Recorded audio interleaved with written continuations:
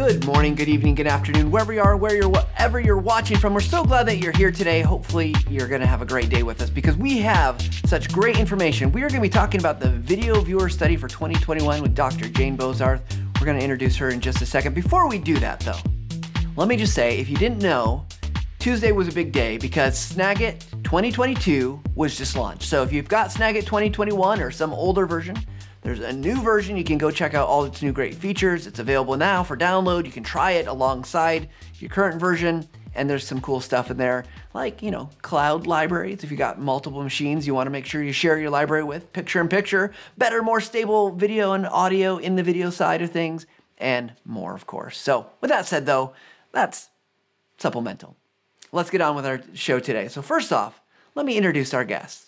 Today's guest is Dr. Jane Bozarth, who is the Director of Research for the Learning Guild. She's a veteran classroom trainer who transitioned to e-learning in the late 90s and never looked back. In her previous job as leader of the state of North Carolina's award-winning e-learning program, Jane specialized in finding low-cost ways of providing online training solutions. She is the author of several books, including E-Learning Solutions on a Shoestring, Social Media for Trainers, and Show Your Work, the Payoffs, and How-Tos of Working Out Loud. Jane holds a master's degree in technology-based training and a doctorate in training and development, and she's the author of this year's video viewer study. So with that said, Jane, welcome to the Visual Lounge. Hi, thanks for having me. This was a great project, so I'm glad we're able to chat about it a bit. Yeah, I'm super excited. So we're going to drop the link to the actual study so everyone can go and read it in its fullness because there's probably way more data than we can talk about. But before we get into talking about the data, Jane, obviously bios are bios. They've got lots of fun nuggets in there. Anything else we should know about you before we get started? Everything I talk about in terms of what I like with video or don't like with video or have done or not done with video seems to fall into the context of me teaching myself ukulele 6 years ago using YouTube videos. And I have found in conversation I talk about that maybe more than I should, but I'll try to hold back a little today. And that can guarantee that there will probably be a question later about ukuleles. But, so, okay. And I've got the presentation up. We can share any kind of pages we want from it. But where I wanted to start is before we again kind of dive in, let's start broad here as we usually do on the show. When we look at studies like this, as a researcher, what are things that you kind of look for in going into any research? Let's set the stage for kind of understanding this from a contextual standpoint. Well, usually when we do something like this, I get a spreadsheet. I get a whole lot of Excel data. I tend to do a quick scan just to see where people are leaning. And in this case, what leapt out right away is I think we hit 96% of all the respondents were using some kind of video in their work. Which is amazing because it kind of puts us at a place. Well, then where do we go from here?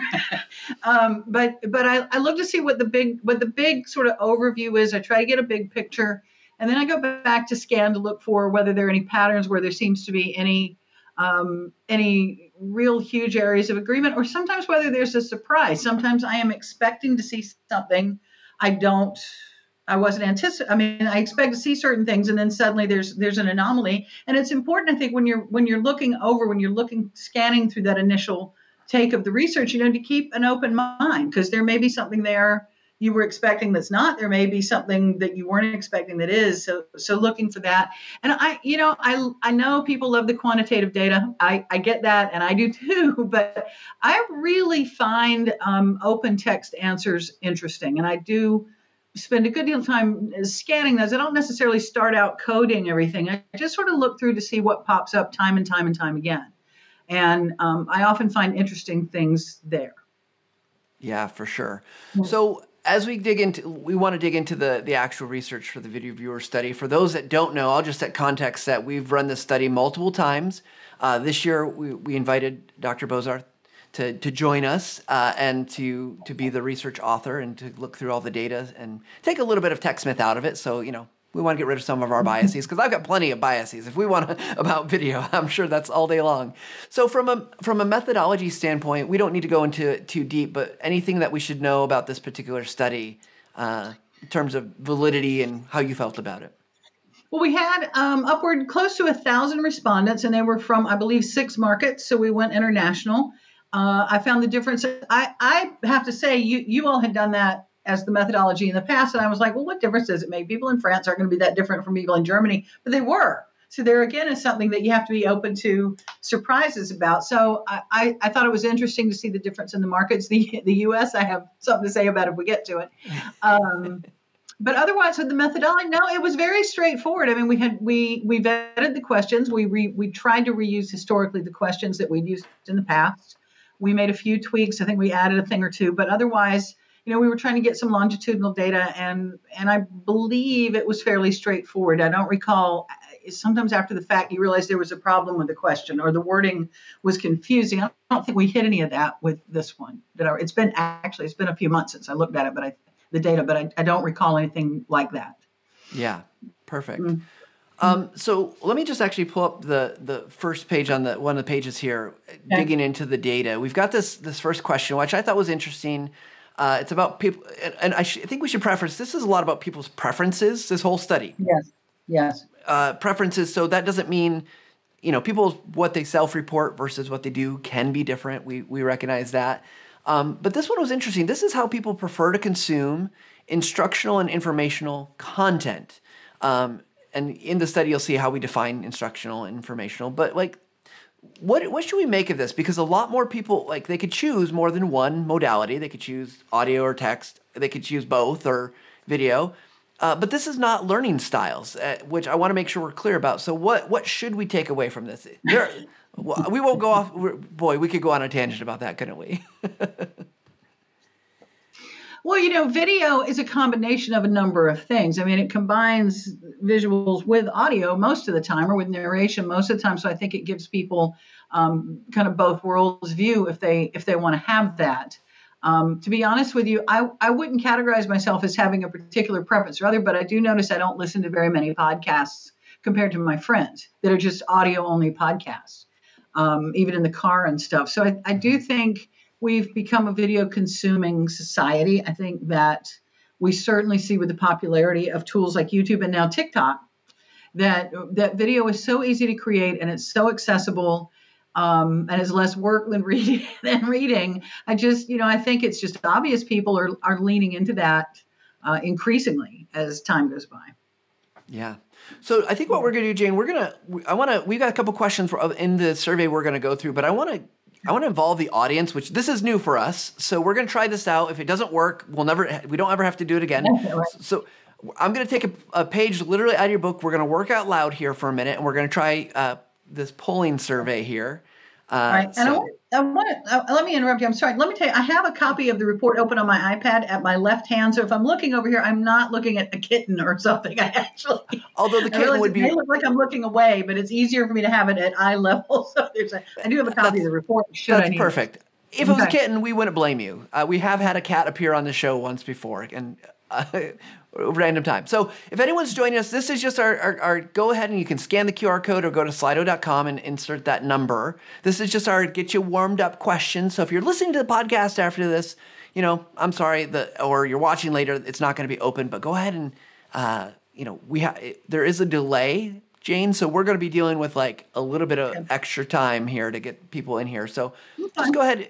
Answer any question. This is a throwaway one. This is not the important one. This is just so you get to practice putting something in.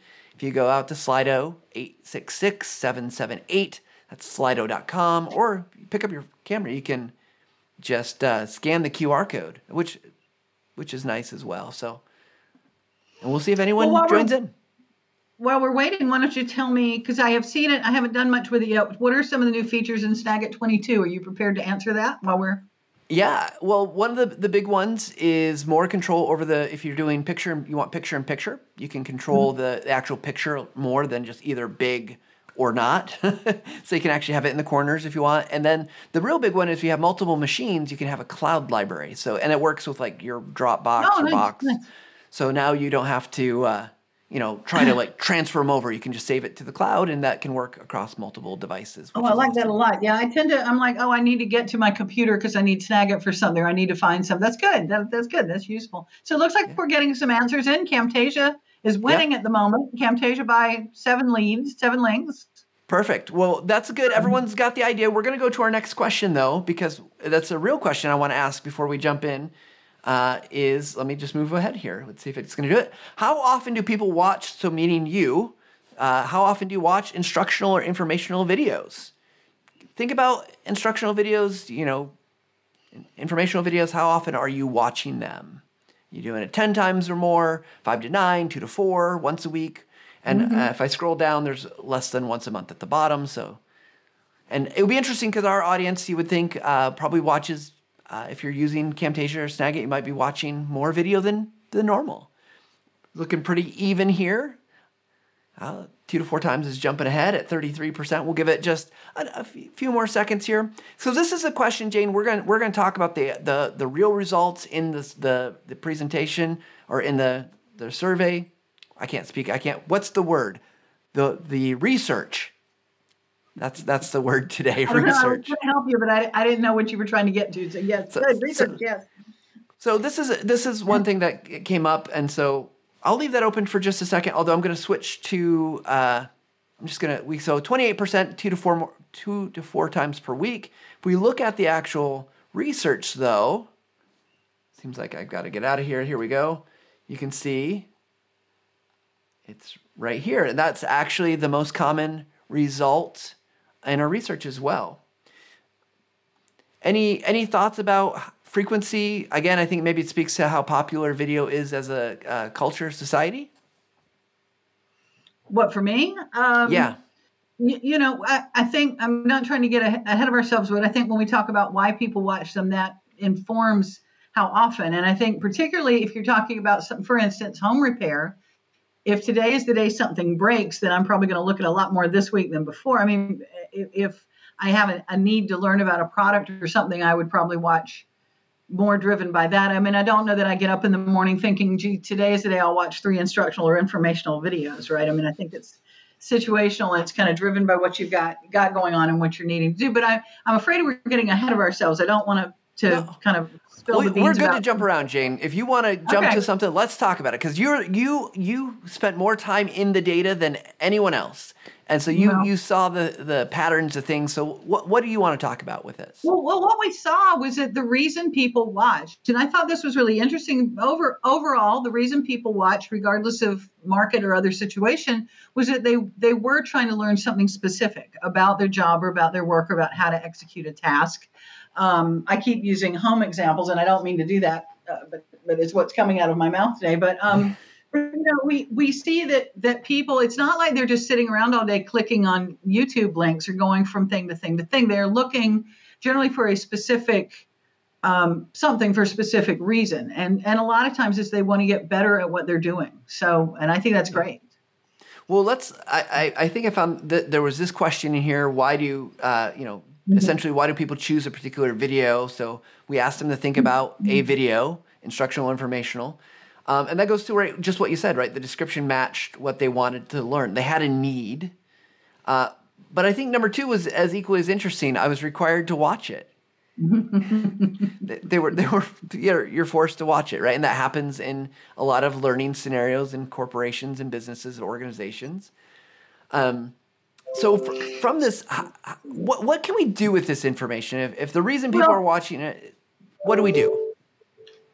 Well, I think one thing that's important is that they were able to choose multiple items there. So yes, it's true that they said that I need to see that again. Bring it back up. Yeah, you bet. Yeah. There you go. That they look at the next 3 though. They were required to watch it, but also they watched it because they liked the title and because the length was acceptable. So maybe they were required, but they also had parameters for what they were willing to do or what they're willing to put up with. I do think the takeaway, though, from this, and I don't want it to get lost, is that titles matter and descriptions matter. I could say more about this later, but overall, the question is always, how long should a video be? How long should my videos be? Should my videos be 2 minutes? Should they be 7 minutes? Is 3 minutes too long? And really, that was not the most important thing to the viewers. And I think it's important to keep that in mind. As far as I was required to watch it, I don't know. Later in the survey, they didn't indicate that was necessarily a terrible thing and that they were made miserable by it. But I do think when you start talking about, for those who are creators and interested in what gets people to watch and keep watching, I do think it's really important to keep in mind that your title matters and your descriptions matter, and to spend some time thinking about that and not always just about the length of something. Yeah, for sure. And I know we did in the research, the report, there's definitely some nice tips. And I think you added this one specifically, is what if you had to pay $1,000 per word for your title, right? How do you make it count? Right. So a question that came in, I think go ahead, Jane. Go ahead. Yeah, I wanted to say, can you go back to the slide about why people watch? There was something else I wanted to why they choose a particular video. You know, I do some work with people, like little workshops on how to read research, how to vet research, how to make decisions about what you're looking at. And we talk about things like sample size and the quality of information. And one of the questions I ask is, when you look at a video like how to play Intro to Stairway to Heaven on your ukulele, there's probably 1,000 hits for that. How do you choose the 2 or 3 you want to look at? And sometimes people will say things like, well, I look at the number of hits, and that may be great, but that also may indicate it's just the oldest video, right? Mm-hmm. So, you know, looking at how you choose what you choose, I worry sometimes people pick a video and they're maybe pick a bad one, and it gives a bad taste about the topic or about the thing that they're watching just because it happened to hit the top of the search. So, you know, just thinking about what it is that people will find appealing, thinking about, if you're the creator, when we talk about titles and descriptions, also think about keywords. What words are they searching for? Because they may be different than the words you would be searching for, right? What are your viewers looking for when they're looking for videos on the topic that you do? And try their search terms and see what comes up, because you might be surprised. I think that's all I had to say about that. No, that's a great reminder, because I mean, search terms generally, right? Not just for if you're going to YouTube, but even internally, people are looking for things, and so you want to make it as easy as possible for people to find the right things. We did have a question come up about who participated in the survey, and I think that's important that we just kind of review. Yeah, go back. I think it's in here, right? So Christy had asked this question, and I think it's important. 20 different professional fields, including healthcare, services, retail, manufacturing, software development, and finance. Now, these were probably not TechSmith customers. That was not a criteria, and TechSmith it was not our customer base. We had another independent consulting agency, Qualtrics, actually find the participants. So very, very different than us going and asking our customer base what they might think. We were interested in viewer habits, not creator habits, right? We were interested in what people out in the world, when they were asked about video, what they were saying they were watching and interested them, and why they stayed or left. So hopefully, Christy, that answers the question a little bit about who we were talking to, and you can see some of the other details there in the research itself. Okay, so we talked a little bit about how often, I think I want to get into some of the meatier stuff with you, Jane, just because I think that's where we're going to have more things to talk about. Yeah. There's lots of great stuff here, but we talked about titles, descriptions. There's some examples of thumbnails in there as well. I'm going to bring up another poll because I want to get people's preferences and ideas on video length here. So give me 1 second to get that going. But I think, that's a question we get asked all the time about video length. And I know you've got some thoughts about video length that I think are worth probably talking about, Jane, as well. So, but let's bring up that same Slido.com, same number, 866-778, or just scan the QR code. How long do you prefer your instructional or informational videos to be? I'm going to ask you, Jane, just do you, it might be too leading of a question, but do you have a preference? Is there a sweet spot for video length for you? It depends on what I'm looking for. The other day, for instance, at home, I bought our first inflatable yard decoration, and I'd never dealt with those before. And so I did go looking on YouTube to see what that involved and what I needed to know about tethering. As important as it turns out, I had no idea that was the thing that mattered. And I would say for that, I looked for things that were fairly short, probably less than 4 minutes, because I figured if it was longer than that, it was probably more than I was ever going to pay attention to. So if it's a music thing, it's, about the same. It depends on the song. I've been working on the solo for Dance of the Sugar Plum Fairy, and those are fairly long tutorials.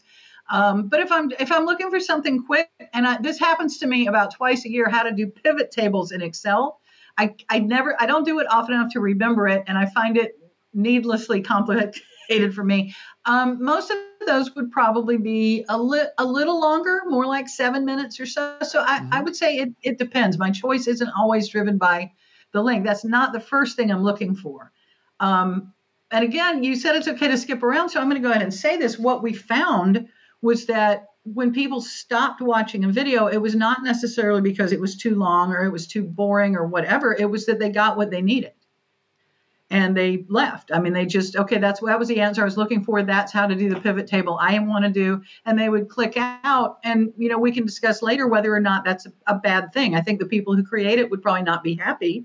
But if you've solved someone's problem, and if they have the control to scrub along or to opt out or to speed up or something, I think isn't that really our goal, is to get them to watch what they need? I don't know. Yeah.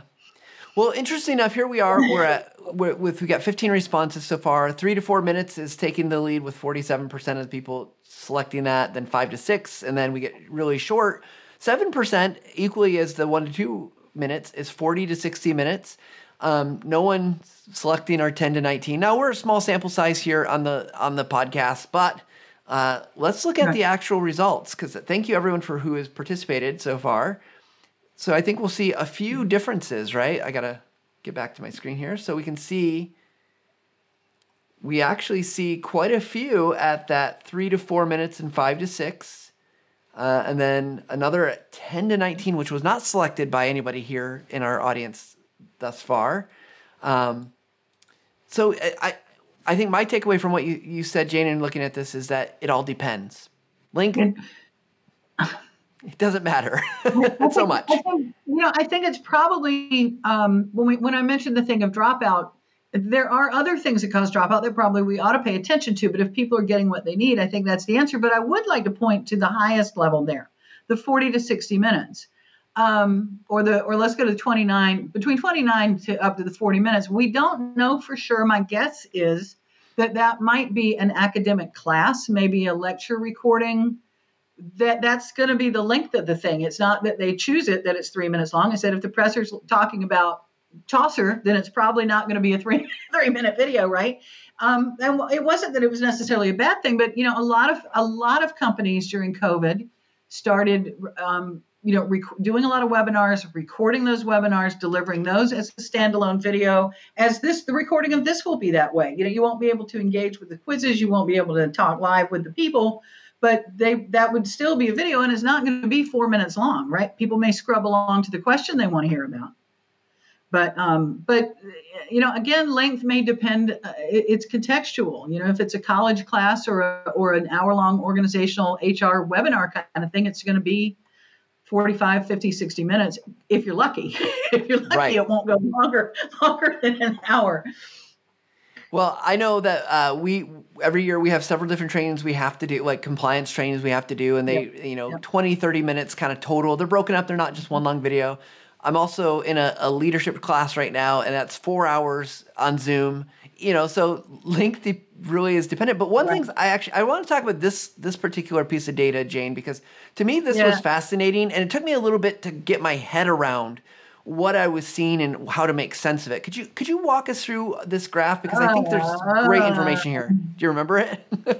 I read over it yesterday. I don't know that I was prepared to offer a video about it. I think, again, we've got the people who had to watch something, and I think that's one group. Okay. But, the others are saying I had an immediate need, or I wanted to learn something about a specific part of my job. And I do think that's important, that people are self-directed in that way, that people are seeking out stuff that they want that will help them do better. I worry sometimes, I think this is shifting a little, not to get all into what's going on with the Great Resignation right now, but I think it's shifting right now to the idea that workers have very definite needs and that they're willing to work and that they're not willing to do certain things. So, the fact that so many of our respondents were interested in doing their jobs better, were interested specifically in learning something or wanting to solve a problem, that they wanted to learn more about the topic, that was driven by curiosity.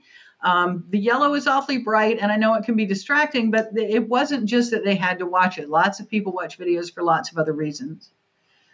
Yeah, that's, I think, my takeaway from this too. It's so interesting, especially the longer videos, to see, like, I was interested in learning more about, like, the kind of type of things they were going after. It wasn't just I was trying to solve an immediate problem or a specific thing. Like, generally, they're broadening. To me, I'm interpreting here, but it seemed like they wanted to do more, or they wanted to go deeper, or they wanted to have kind of more to it than just I had to do it, or I was just doing something immediate. Like when a home appliance breaks, right? I go looking for a thing, and I want it to be short. I want it to be fast because I want to fix the problem. But I will use my 10-year-old as an example, and he's not in this survey at all. His demographic didn't show up, but he loves sitting down and learning about animals and watching a TED Talk that's 20 minutes, or, watching a video that's 20 minutes about, he'll go much longer because he's genuinely interested in this topic. So I think there's something to this that maybe think about what your audience is and what are they trying to accomplish? Are you trying to teach them, or something general, more broad, bigger, or like very specific? I do think I wandered off topic a bit with this because I was smitten with the other categories, but I will say, if you look at the title, I don't think it's any surprise that when you make people watch stuff, they'd rather it be short. I don't really think that there's anything not intuitive in there. And I think that also, I wrestled with this for many years when I was a classroom trainer, when I was doing e-learning, organizational e-learning. The powers that be love the word mandatory because they feel that it makes it seem important, and it'll cover us legally and yada, yada, and yada. And often the employees took that to mean, well, here's one more horrible thing they're making me do because it's so bad I wouldn't do it otherwise. When you should be able to see from the rest of the data here, if it's interesting and they feel it's relevant and helpful, they will watch it, and they will watch it longer. But it's this mandatory, compulsory kind of thing about it, I think, that drives people to roll their eyes and think, well, I'll just find the shortest possible version of this, and I hope there's a scroll bar, right? Right. So, I can play it at 1.5 times speed or 2 times speed to get through it. Right. Okay, so let's a little bit more about video links. I want to go back to, you talked about people start. I think we talked about why people start watching, right? Or was it? It's a stop watching. So I'm gonna scroll down here. So again, we're just cool jumping around here. So let's look at the data for that, because I think you brought up some interesting and important things, that people stop watching videos for lots of reasons. It's not just that there's not necessarily one reason, but I think your point, the number one reason was they've received the information that was needed. And so how do we reconcile this, Jane, of organizations who they like mandatory, they like control, it's hard for them to let go, versus we want to entrust our employees to be able to do what's right. So is there a good way to take this and balance that out, that even on required stuff we can get, if they get what they needed, we can be good with it? Well, you mentioned just a minute ago, maybe having the videos for a compliance topic, not a whole hour long, but broken into 4 pieces or something like that. You can have novice and more expert models. You could have steps over a period of time. The problem with compliance is that very often those topics, management doesn't like it when I say this. I'm sorry. I was in HR for 15 years. Very often the compliance stuff isn't going to make you help you do your job better. It isn't really job related. It isn't really task or performance related. It's stuff like, don't drink the bleach and don't fall off the ladder and don't harass each other. Can I drink the bleach if I'm falling off the ladder? Is that okay? And I make a joke about that. I didn't mean to make that particular joke. When I was first with state government, they didn't really know what to do with me. Can you imagine? And they sat me in a room with a big policy manual for days. And there was this 9-page policy on hazardous chemicals. And my takeaway was, well, don't drink them. If that's what they meant for me to learn, I remembered it all these years later. But trying to make it something that they want to watch, trying to find an angle that will help them be successful.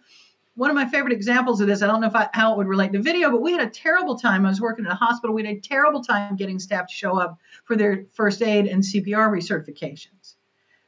For one thing, most of the staff never used those skills because we had nurses on site all the time. And so the regular day-to-day staff didn't ever do those things.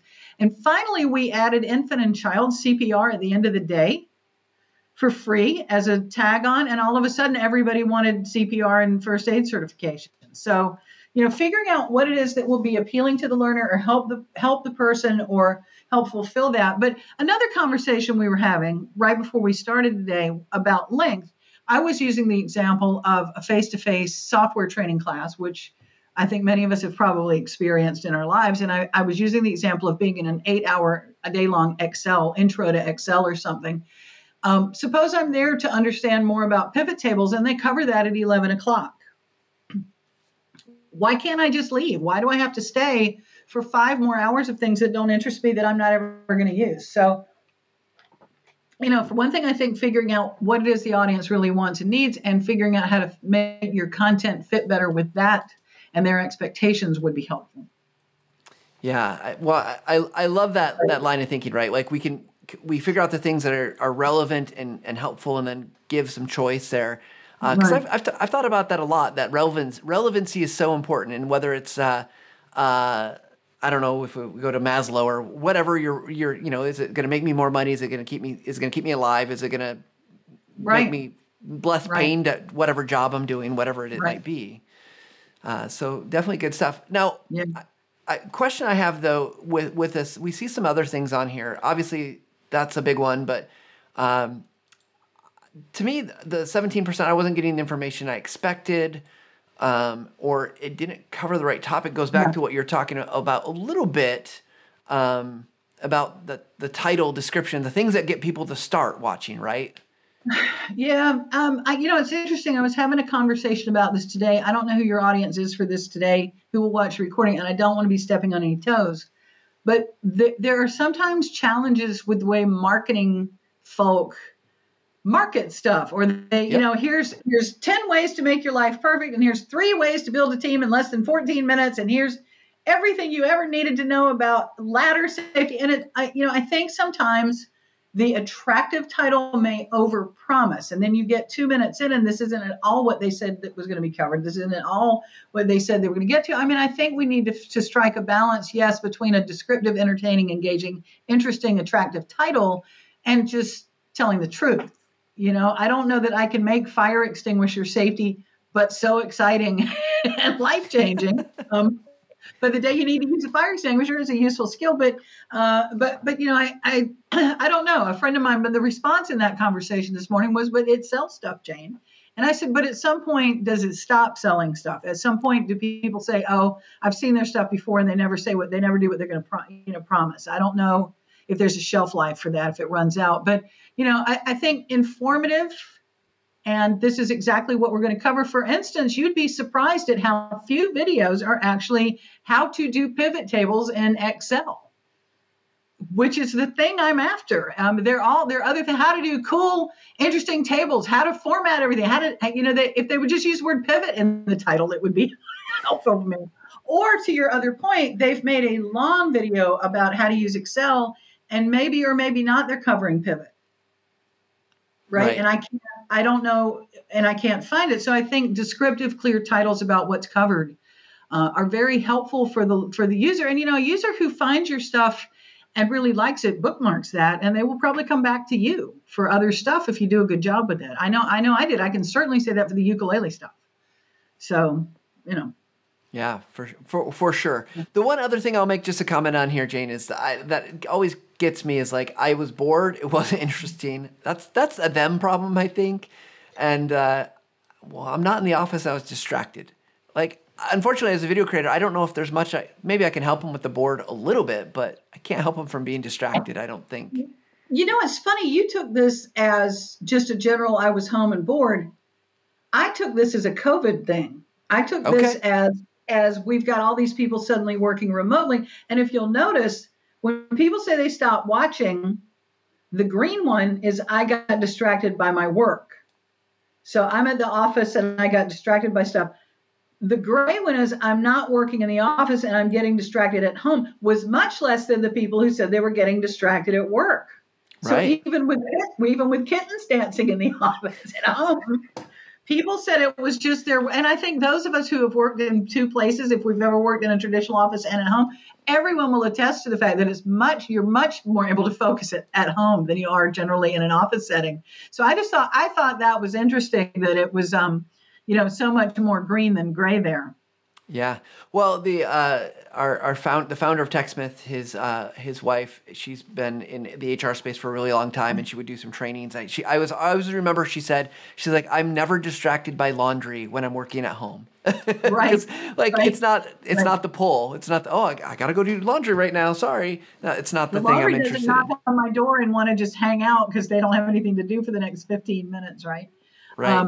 But I also, when I said I thought about COVID, I was also thinking about how many people were suddenly working from home who had children at home or were trying to also homeschool, who had a lot of other things going on. But apparently even that's not as bad as being at the office. I don't know. It's what they said. Yeah, so for sure. I especially like people who are required to watch things are then interrupted by the work people that said they had to watch the video.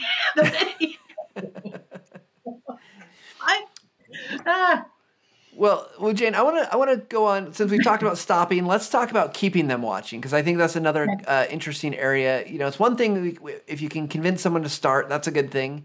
If we want to, obviously we want to give them the information they need, but there's things about keeping them watching as well. So here's the data here for this one. This was, please select all video elements that keep you interested in watching an instructional or informational video. I love the first two because it's things that we've already talked about just kind of naturally. It's easy to follow along and it's relatable and current. I mean, seems like those are key for instructions, right? Yeah. I see, and now I'm speaking to sort of homemade videos, like how to do it yourself kind of stuff. I find that those are often off the cuff and unrehearsed, and sometimes that works against them. If people would just think through organizing their steps, organizing their thoughts before they started, watching somebody who has not set something up in a logical way to follow, and this may happen at the office too. It's like watching somebody who's not good at telling a joke. There were these two guys. Oh, wait a minute. One of the guys was a snowman. Oh, wait. Did I tell you about did I mention the truck? How'd you know my joke, Jane? I had this the other day. Actually, the power went out, and that afternoon I had to reset the clock on the oven, which was I have a doctorate, and I couldn't do it. So I looked on YouTube, and there was this guy who fumbled through it for like 10 minutes. It kept going back and said, "Oh wait, it did." So just rehearsing and having it set up so you can follow it is not that hard to do. That is something pretty easily within the control of the creator. But people can't keep up with the jumping around and the lack of logic. I'm also interested because of my background, I think, in the third item, where the presenter's not very engaging or not very, very knowledgeable is one of the reasons people leave. And I think that's what happens, is they're not really prepared. They didn't really rehearse it. They're jumping all over the place, and it tends to detract, I think, from trying to stick with it. People, like we've already established, want to watch the videos. They want to get better at what they're doing or learn more about a topic. So, these are all things that are fairly easy for us to control. Yeah. Well, I think a lot about, just now in the world where, we are used to being on camera, like you have to develop a presence, right? Like you can't just be okay with whatever you have to work on it. And I wonder, if those skills are actually being developed or people are just winging it like many other things because that's what you've been forced to do. But right. Well, and some things that we found, the thing about the presentation quality, the complaints in the qualitative comments, the complaints were things like it took them way too long to get to the point. They had all of this intro stuff. They wouldn't just get to what they said they were going to cover, or there was too much extraneous info. They had not culled it down to really what people needed to know, that they were trying to include everything. They were too knowledgeable, maybe the curse of knowledge, and they were trying to cover kind of everything in the whole world. So those kinds of things can matter too. And I lost a thought I was having about presentation quality. It'll come back to me, I'm sure. But I made some notes. I won't see it now. Well, while you're recapping and rethinking of maybe that one will come up. I want to talk about, can we talk about this one topic is presented in a humorous, unique way? Because that feels like that is, from a learning and information standpoint, that one is one that kind of like a good joke teller, right? Some people have that skill. Some people definitely don't. Yeah. And what role should people who are making videos that are focused on instruction and information, how much of that should they care about? Like, is that something we should be striving for? Or is that something like, yeah, it's nice if you can do it, but it's like everything else. You can throw it out if you need to. That's true with presentations too. You know if you're funny or not. You know whether stuff is funny or not. The problem is, when you're talking about video, particularly if it's for maybe you're selling a product or you're offering a general DIY that kind of thing. If you're designing for an undefined audience, like you're throwing this thing on YouTube and anybody could watch it, humor is very specific to people. What people find funny and what they find amusing can really vary. I was in a conversation the other day with friends of mine. We were talking about our favorite comedians, and somebody I love, someone else found very offensive, and someone I didn't think a thing about said, well, all he does is talk about drinking, which I'd never actually noticed till I guess he does. So, kind of knowing what you're doing. And I think that the content matters. I think it's fine to make it light and happy and engaging, but some of us deal with things like human trafficking or things like medical, life resuscitation skill. We have to be kind of careful when we choose the funny. Not all of our content is that way. My thought I lost came back to me. There's one of those items on the list talks about being relatable and current. And I think that's really important. You need to remember to check your videos maybe every December and see if they're still relevant and current, particularly if it's on things like versions of the software, because stuff changes really fast. I was looking for something the other day about a setting on my iPhone, and none of the videos were telling me which version of iPhone. Well, iOS changes a lot in 7 years, right? So, trying to figure out which one was relevant to me, I had to kind of go by the date, and even then it wasn't always a good guess. So, putting in the title or somewhere really clearly which version of things you're talking about or what date you made a video can matter a whole lot, because people are looking for the more recent information if information has changed. Yeah, I mean, we just experienced that, right? Like where we had to go through all of our content for Snagit with the new release, making sure everything is updated, everything is relevant, and not every video changes every time we do a release, because maybe that we don't touch it, but you have to make sure it's like clear that it's associated with, that works for the 2021 as well as the new 2022 version, right? So that's a really great point and a great idea to do, that system audit. Check out your stuff. Right. Go ahead. But to a point where you made, the shorter the video, the easier that's going to be to update. If something changes, you don't have to reshoot a 30-minute video, as opposed to a 4-minute one that's broken and that you've got spread across a longer module or something. Yeah. Yeah. Or you can take the approach that people on YouTube do. They recreate the video and call it 2022's best whatever video, and it's the same video. It's just now 2022. So. Right. Well, let me I'm going to scroll through here to see. I think there's one or two other things we should I want to make sure we looked at. Well, can we talk about audio and some of the important style characteristics? We'll just bring this one up. These were important style characteristics that people identified in a rank order. And audio, no surprise, and we say it on this show like almost every week, is clear audio is the most important. But anything else that stood out to you about these kind of items, Jane?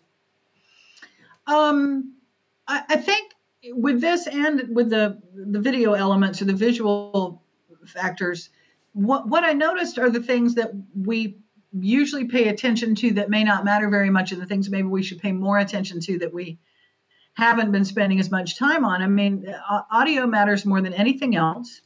But people cared much less about, if you scroll down here, to things like whiteboard drawings, the hand drawings. Go back up. I'm sorry. No, They didn't care much about whether the speaker was on screen as long as the audio was clear. Those kinds of things. So I can't stress that enough, though, especially since many of us are multitasking and maybe we're running a video and not really looking at it. If you can't hear the audio, you're kind of doomed, right? I'm trying to think. I don't remember other audio elements that mattered that much. I could go on and on about music.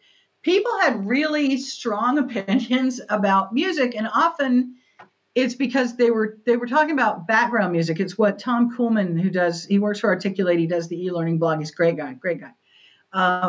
He calls it auditory wallpaper of just running music in the background for no good reason. You know, music can be really, really helpful if it's used strategically. It can focus attention. It can signal that we're transitioning to another topic. It can affect mood, like this is more serious or this is not so serious. And it can help with memory. Music's great for memory, but not if it's just an overlay of notes playing. So thinking about ways you can use music to support the audio as a design element, it can be a really useful tool for you. But not just, I found a cool song we can play the whole way through the 4 minutes, right?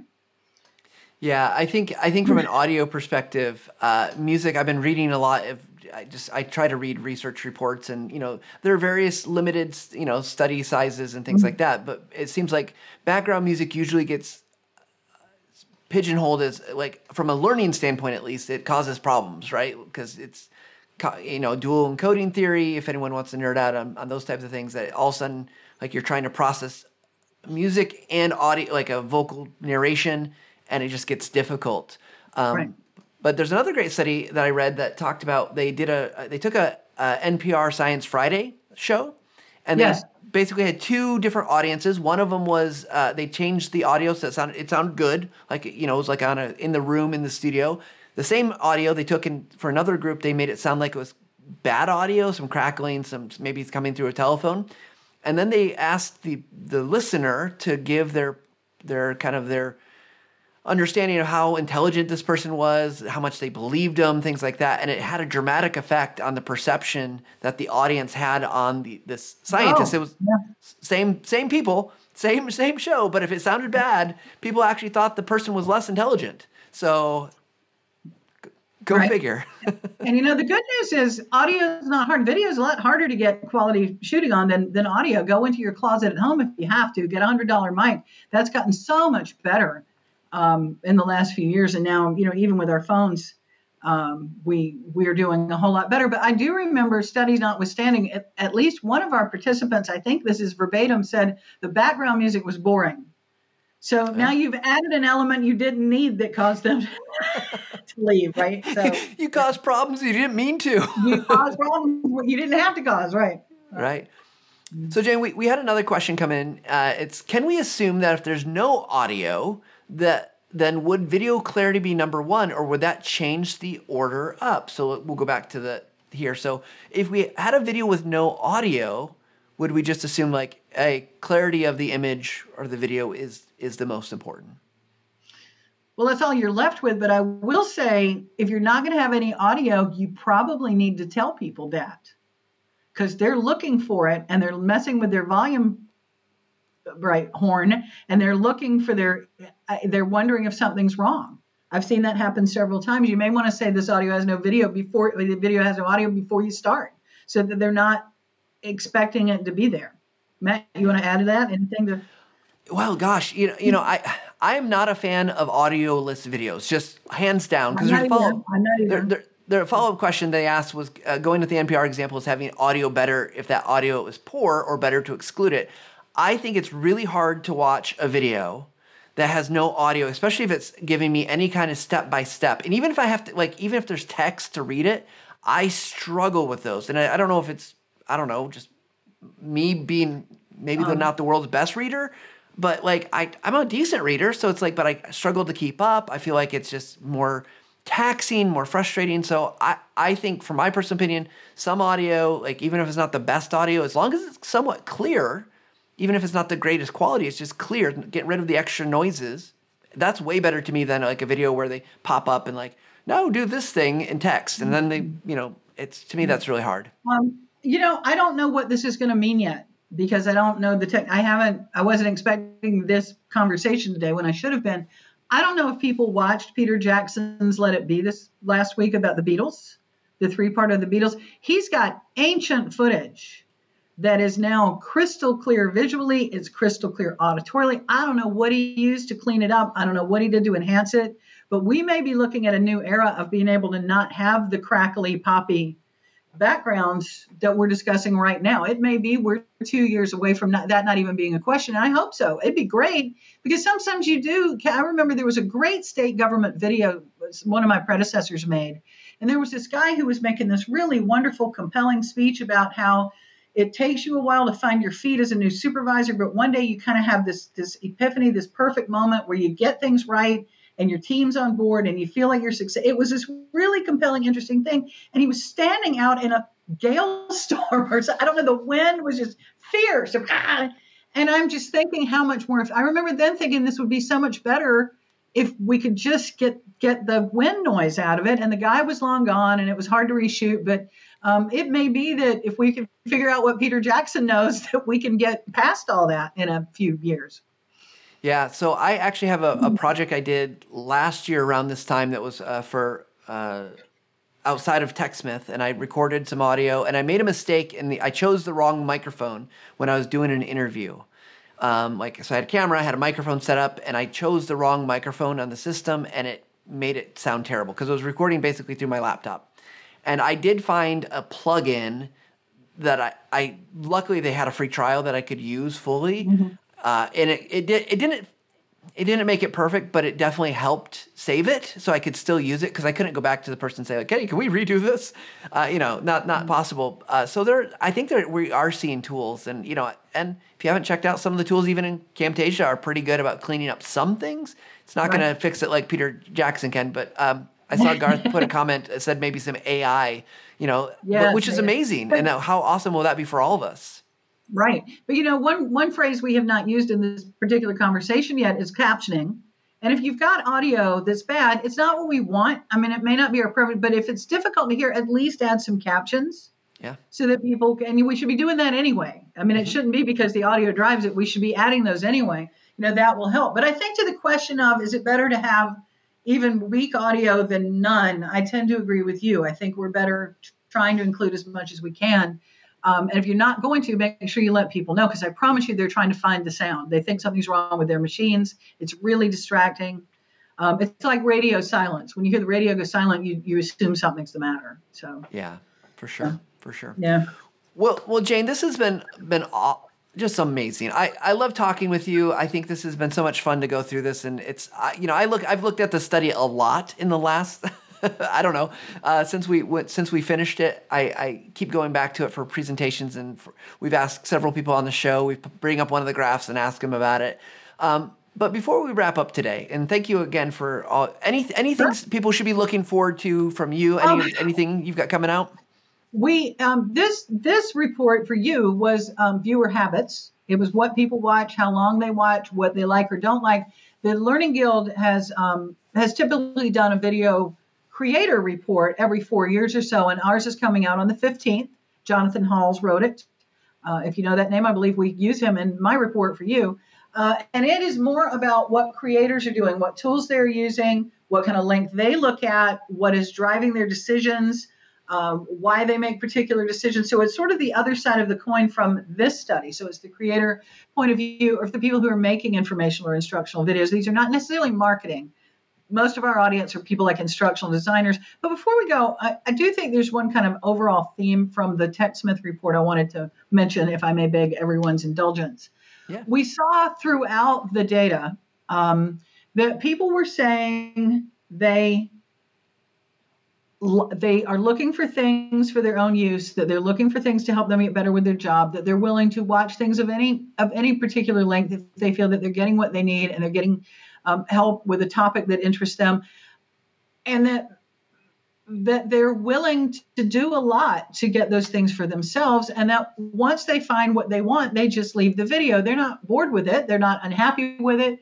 It doesn't have a thing to do with the presentation or the level of humor or the quality of audio. They get what they need. I do think we need to pay a lot more attention to what users want and to how we can create more content that lets the users drive like that, because you're going to anyway. Right? So figuring out how we can make things more personal for them, more relatable for them. If that means more shorter bits, I think that's great. But keep in mind that I really do think it's significant when people said they stopped watching. It wasn't because of a negative necessarily. It's because they just got what they needed. So what is it they need and how can we satisfy that, I think is something to strive for. So there. Yeah, absolutely.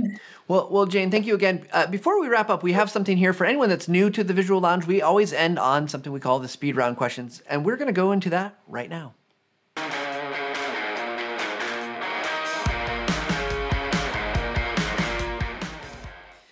Okay, Jane, as a reminder, the speed round questions, quick, fast, snappy answers to questions that may or may not have to do anything with what we just talked about. So you actually brought up...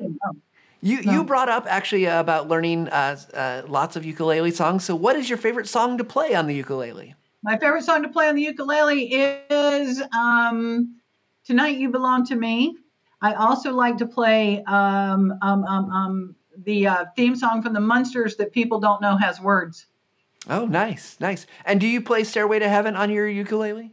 I have been known to play it on my ukulele. The joke about Stairway to Heaven is that I was giving my entree into trainerhood was that when I was a kid, I was taking a lot of music lessons, and I started teaching the basic music lessons in exchange for advanced music lessons for myself. And literally every single person who wanted to learn to play the guitar, all they really wanted was to learn the intro to Stairway to Heaven and the intro to Sweet Home Alabama. I could have made a whole career out of those two things. And so it's been my joke forever that and there's a million YouTube videos on how to play the intro to Stairway to Heaven, seriously, on any instrument, up to the xylophone probably. Perfect. So next question, what's a piece of learning research that has had a significant impact on your view of the training, learning, and development world? There is a piece from a good while back from Marilyn Schamer, who writes about learner ability to learn. And it's based on their perceptions of what learning is. For instance, someone who thinks learning is hard and hard fought and hard won is going to have a harder time than someone who believes that learning is an acquired network, getting pieces of your brain working together to understand things. Their attitude toward the learning, their beliefs about learning really affect their learning outcomes. And I have that saved. It's long gone. I mean, she's retired and stuff, but I have it as a shared Google Doc. I think I had permission to do that. If anybody needs it, I've got the link somewhere. Okay, awesome. Learning. So just two more questions. Next one, where do you turn for inspiration? You do lots of research. You do lots of things in your life. What's your kind of source? Twitter. I like Twitter. I like to go to Twitter and see what L&D, and I follow a lot of the L&D people. There are a good many people who talk about research. Clark Quinn, Will Thalheimer, Patty Shank. I try to do it. Daniel Willingham tries to do it. People often will run into an article. Julie Dirksen does it. And I try to keep up with what they're reading and talking about. I often find that inspiring. Awesome. Okay, last question. It's often considered the hardest question. What's a question you'd like to ask me? I would like to ask you... Well, I would probably want a TechSmith question. Let me think. What we get all sorts. I've had people ask me about my beard, where it went. We've had all sorts of questions for me. So, I do have a question. What's your family's favorite board game this season? I'm going to be very honest. We haven't been playing a lot of board games. The dynamic in the house changed with two leaving the house, but we have a game that we want to play. Right. Favorite overall board game. Harry Potter, it's a cooperative game that you play. I can't remember the name of it. But you basically play the characters from Harry Potter trying to defeat all the bad guys. That one's got a lot of play, as well as Seven Wonders. Seven Wonders is one of the best games ever. If no one's ever played it, it is fantastic. It's nice because it can be 3 people up to 7 people, which makes it good for a group. It's super easy. It's 3 rounds with cards, and you're kind of building a civilization. That one's really great. And I also say it gets a lot of play, not in a while, but Dominion, which is also a card kind of builder, deck builder game. But Seven Wonders is one of the best games ever. And go check out BoardGameGeeks.com. They'll tell you that's true.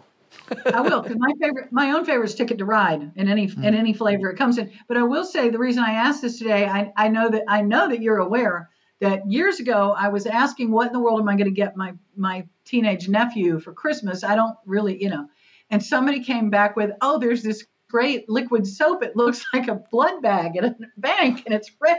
It was great. It was just what he wants. Perfect. So we started the gift guide that year. It's a Google Doc that evolves every year, and it has categories for things like in-laws, older people, other people's kids, that kind of thing. And it is live today, and it's open to editing by the whole world. So if anyone would like to get a look at that, people ask me for it every year. It's like, Jane, where's the gift guide? I will go add 7 Wonders to it right now because I don't think that's on there. Oh, that's awesome. It sounds like fun. So we'll go stalk you on Twitter to make sure we can find the gift back. I'll go put it up right now. Perfect. Okay. Well, Jane, thank you once again for joining us just to wrap up things here today. Everybody, we're glad for everybody tuning in. Hopefully you got a lot out of this. Make sure you download the research study, the 2021 viewer video habits or viewer video study. Lots of great information in there we didn't talk about, but we're happy to keep conversing with you. And whatever you're doing, whether you're making videos, you're making images, we hope that you take a little time to level up